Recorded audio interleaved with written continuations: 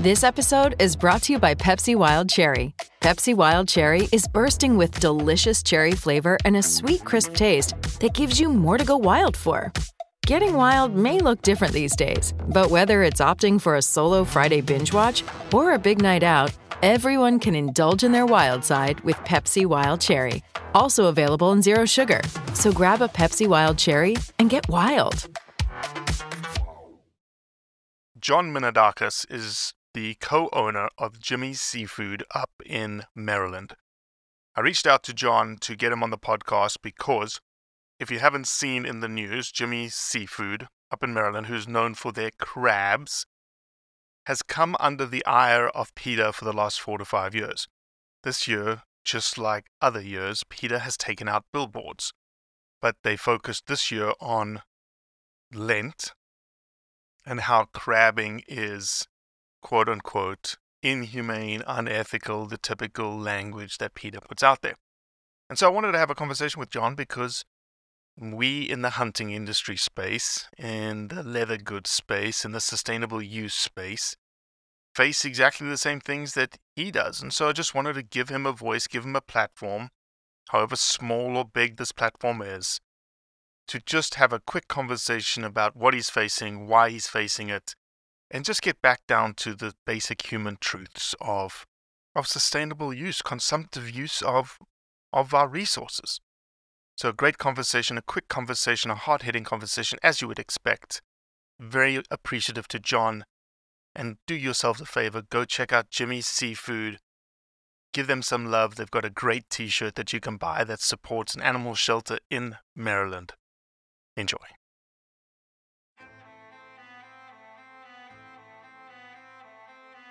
So there's a reason why I started Blood Origins. And that reason is simple. Is that I wanted to convey the truth about hunting. It brings awareness to non-hunters that it's more than just killing animals. How do I start it? Brittany. My name is... Does my hair look okay? It's fantastic. My name is Mike Axelrod. Start again. Yeah, I hated it too. Braxton, you said something in the car to me. You said that you were living on borrowed time. There's a perception around who hunters are, what we're supposed to be, and a feminist that works for a non-profit that is a hunter that has only eaten wild game for the last 20 years is likely not the thing that people think about when it comes to a hunter.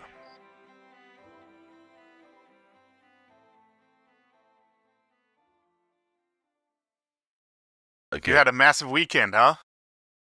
Yeah, it was a great weekend, man. Great weekend. That is awesome. That is awesome. Yeah, it's 7:30 in the morning, 8:30 where you are. I'm actually flying to Spain today. Oh, wow. What part? I'm just going to be in Madrid, man. You don't know us from a bar of soap because we reached out to you like a bar of soap but we deal with the same issues. Blood Origins essentially is a non-profit that changes perceptions, and maybe this will resonate clearly with you and the reason why we're talking. Changes perceptions of who hunters are and what hunting does for people, for wildlife, for communities all around the world. And we're debuting a film that is about a small rural community in Spain in which a hunting ban got put in place. Okay. And how it's affected the community, the construction industry, the leathermen, people that don't even hunt. And that's almost just half of the story because the government is going to have to issue them culling permits, essentially. So instead of them taking, 1,000 deer a year off the property, they haven't been able to take any deer for the last 2 years. Oh, Can you imagine what it looks like? It looks like somebody took a hedge trimmer to the entire property. Yeah. It's crazy. It's crazy. John, do you hunt? Not much. Well, once in a while, just deer hunting usually, yeah. Is that raised hunting? Is that something that is part of the family there? Yeah, it's there's a lot of Greeks here in Maryland. They get together frequently and they go hunting this time of year usually. So bring it back to Jimmy's, and We make some venison with it. Yeah, obviously everybody knows it's one of the healthiest meats you can have. Great protein, so that's 100%. yeah, that's really the reasoning behind it. Obviously, some great bonding as well. And Absolutely. So, John, introduce yourself for us, please. Welcome to the Blood Origins podcast number 1. So go ahead and introduce yourself, my man. yeah, thanks for having me. First of all, my name is John Minadakis. I'm the co-owner of Jimmy's Famous Seafood here in Maryland. Been a family-owned restaurant for 49 years. My father was Jimmy, and I run it now with my brother Tony since 2003 when my father passed away. So going, I guess we're at 20 years now at the helm. I took over when I was 20 and Tony was 16. So Holy smokes. yeah, so been an interesting ride for sure, ups and downs, and as everybody probably is aware of, we've been fighting PETA for about 4 or 5 years now. Why do you think, John, of all the things to attack in this world, why would they go after crabbers? I've been asking myself that for a really, really long time, and I still can't find an answer. This week actually, I've been made aware that they're going to be airing a commercial here in the local market against crabs, and I've actually seen the commercial. And it's just as terrible as you can imagine, and a part of me almost feels like they know it's a losing battle, and they know that they're not going to change anybody's mind, but they just have so much money, and they just want to get their name out there, whether it's for good or for bad purposes, that they know people are going to get angry. They're going to fight back, and it's going to keep their name in the news. Oh, I yeah. feel like a publicity stunt for them. No different from them, going to these red carpet events and throwing paint on celebrities and some of the other stuff they've done in the past. The attacks on Steve Irwin's legacy, going after his family, and some of their tasteless advertisements. I think that there's just a pattern of disturbing behavior here, and the media, for the most part, lets them get away with it, and sometimes even praises them for it. Uh, it's funny, the whole idea, and there's you're fighting PETA from a crabbing perspective, from a hunting perspective. We're fighting. There's things happening all around the world, right? And it's not just PETA. It's HSUS. It's pretty much like the primary culprit there, and then RSPCA around the other parts of the world that have stepped out of the typical dog and cat lane and now live in this wildlife lane. And I understand why. Wildlife is big money, right? You can raise a shit ton of money for lions and tigers and pandas and whatnot, even though you can't hunt pandas or tigers. So it doesn't matter. But it's almost like, John, that they are pushing back on this thing that makes us human. Yeah, I agree. Hunting has been going on obviously since the beginning of time. Crabbing has been going on since the beginning of time as well. This is how people fed their families thousands of years ago. It's how we still continue to feed our families now. The health benefits, as we touched on a little bit earlier with the venison, are well documented.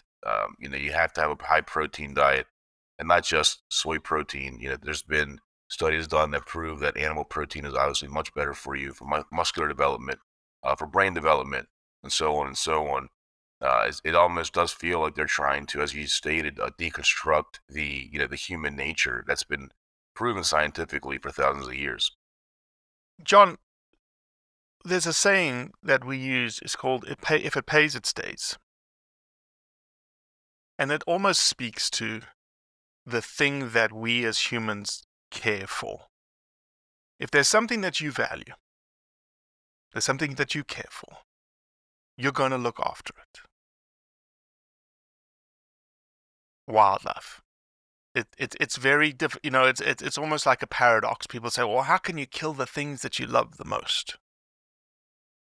Same thing with crabbing. How can you kill the thing that you love the most, John? Well, it's the food chain. And as humans, we're fortunate enough to be on top of that. And we can get biblical with this if we want, but it is what it is. We as humans are the top of the food chain, and the same way a shark, has dominion over what it eats in the sea. I don't think the shark feels bad for, putting food in its belly. We need to survive. It's how we survive. It's what we do. Now, obviously, there's lines there. There are animals here that we consider pets, right? You're not going to go around eating a goldfish. You're not going to take your dog and, have it for dinner. There are limits to human decency, obviously, but as I said, deer meant to be eaten, obviously. Crabs, crustaceans meant to be eaten since the beginning of time, and I don't see anything changing anytime soon. Yeah, and that's the other thing that you just mentioned is also baffling to me, is that PETA's coming after a crustacean. It's not even a mammal. It's not even something that has a spinal cord or any sort of processing from a neurological perspective of, I don't even think any studies or research have been done to understand sort of pain receptors in crustaceans. Yeah, I think that they've tried to argue to the opposite, but anybody who's familiar with the process knows that it's not very true, obviously. And um, they used the campaign a few years ago saying it's me, not meat. And, we had a little fun with that when we pushed back against them. But, as much fun as we've had at some points, fighting them and battling them, at the end of the day, it's still an attack on our livelihood. And that's what this always was. It's what it still is. For them to come out and try to put down an entire industry. And here in Maryland, the crabbing industry is really the backbone of the entire state. Everybody in the state either is in the crabbing industry or is directly affected by the crabbing industry through a family member. Without the crabbing industry, Maryland's economy would really just shut down. And for them to keep this 4 or 5 year battle going, not only with the industry itself, but us personally, which they come out and name me personally in their press releases. It's very low behavior. And then obviously, it's been well documented a few weeks ago. They stooped to another low when they placed a billboard about a block from Jimmy's, coming after Christians and the Christian tradition of Lent, saying that we should not be eating fish on Fridays, as we've been doing for, once again, thousands of years. Just every time you turn around, it feels like it's a new low, it's a new attack, and we just continue to weather the storm and then fight back. Jimmy, what about the guys that own the billboards? So are they Maryland people? Yeah, I mean, look, it's big business, right? Clear Channel. Oh, GCS, yeah. Yeah. I mean, I guess it's a paycheck for them, and I can't fault them for that. They can't really take sides in this stuff. And from what I understand, Clear Channel is obviously a national corporation. I don't think they're strictly based here in Maryland. So, they're putting money in their pockets, and I'm sure they're loving it, honestly. It's one of the things that I've actually thought about doing ourselves. Is it's almost like, I don't know what your feelings are here, because you've had to now take out billboards yourself, and whether that's protecting your name or in jest, as you've said. But I'm going to speak from a hunting perspective, but I'll ask from the crabbing perspective too. Have we forgotten to sort of articulate who we are? I.e., I want to take out billboards that come into Los Angeles, come into Chicago, come into New York, and say, do you know who's the greatest conservationist in America? It's a hunter. Just very plain Jane, nothing in your face, nothing like what PETA's obviously doing to you, but a very proactive message to say, hey,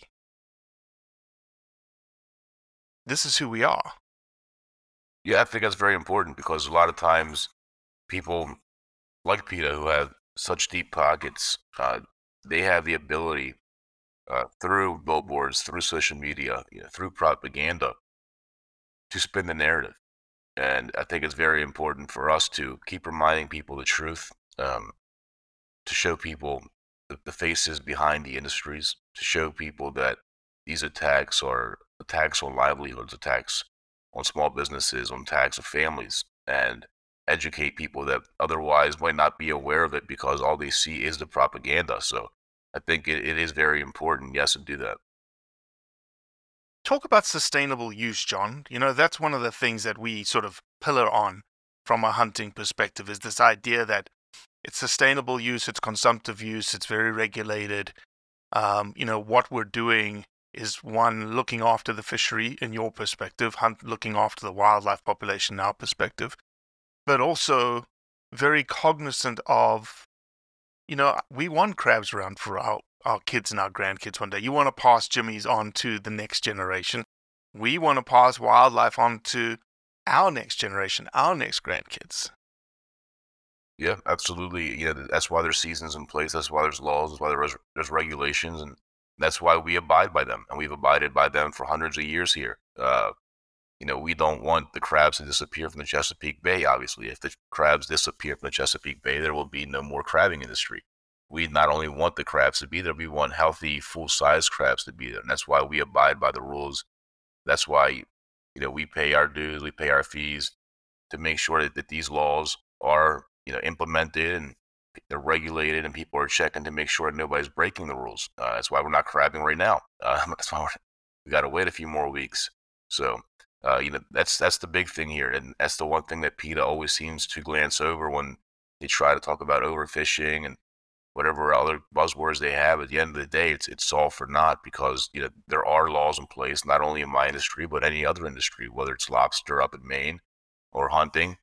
There's laws, and we know how this works. We know how nature works, and we want to make sure that it's still there 10 years from now, 100 years from now, 1,000 years from now. And we're doing our part, and we don't need to stop doing it all of a sudden because somebody said so.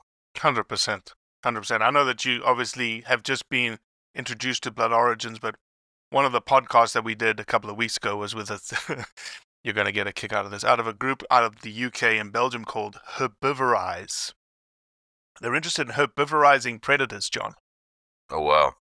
And they have this idea of, tying in with the crab industry. They want to put AI sensors into krill so that they would help them administer first aid and let people know that injury is happening to the krill to help them. Oh, boy. Bloody smart individuals, though. Bloody smart, super philosophical, super ideological, but just like, but also very transparent that they're not thinking on like the next year scale. They're thinking like 100,000 years down the pipeline. I'm like, sounds great, but that is not reality. And honestly, let's be just a little bit in the reality here. It is impossible, but for everyone to adopt, quote unquote, a PETA type lifestyle.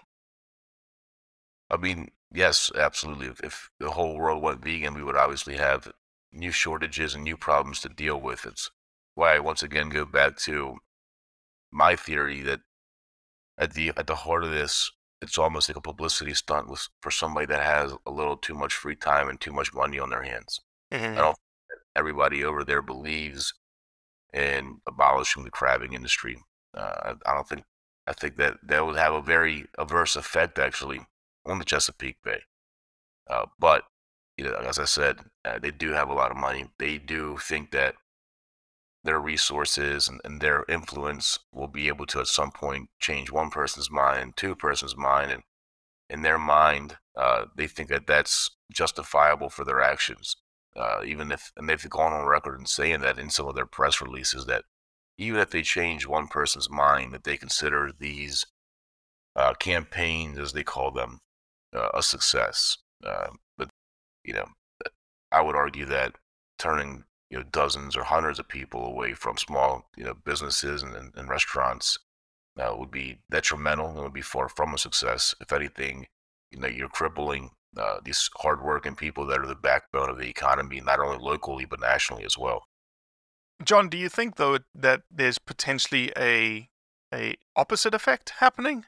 You're on a podcast that you'd never heard of before, who saw what was happening, that came out of a completely different industry, that said, we are facing exactly the same issues and we stand shoulder to shoulder with you? Oh, without question.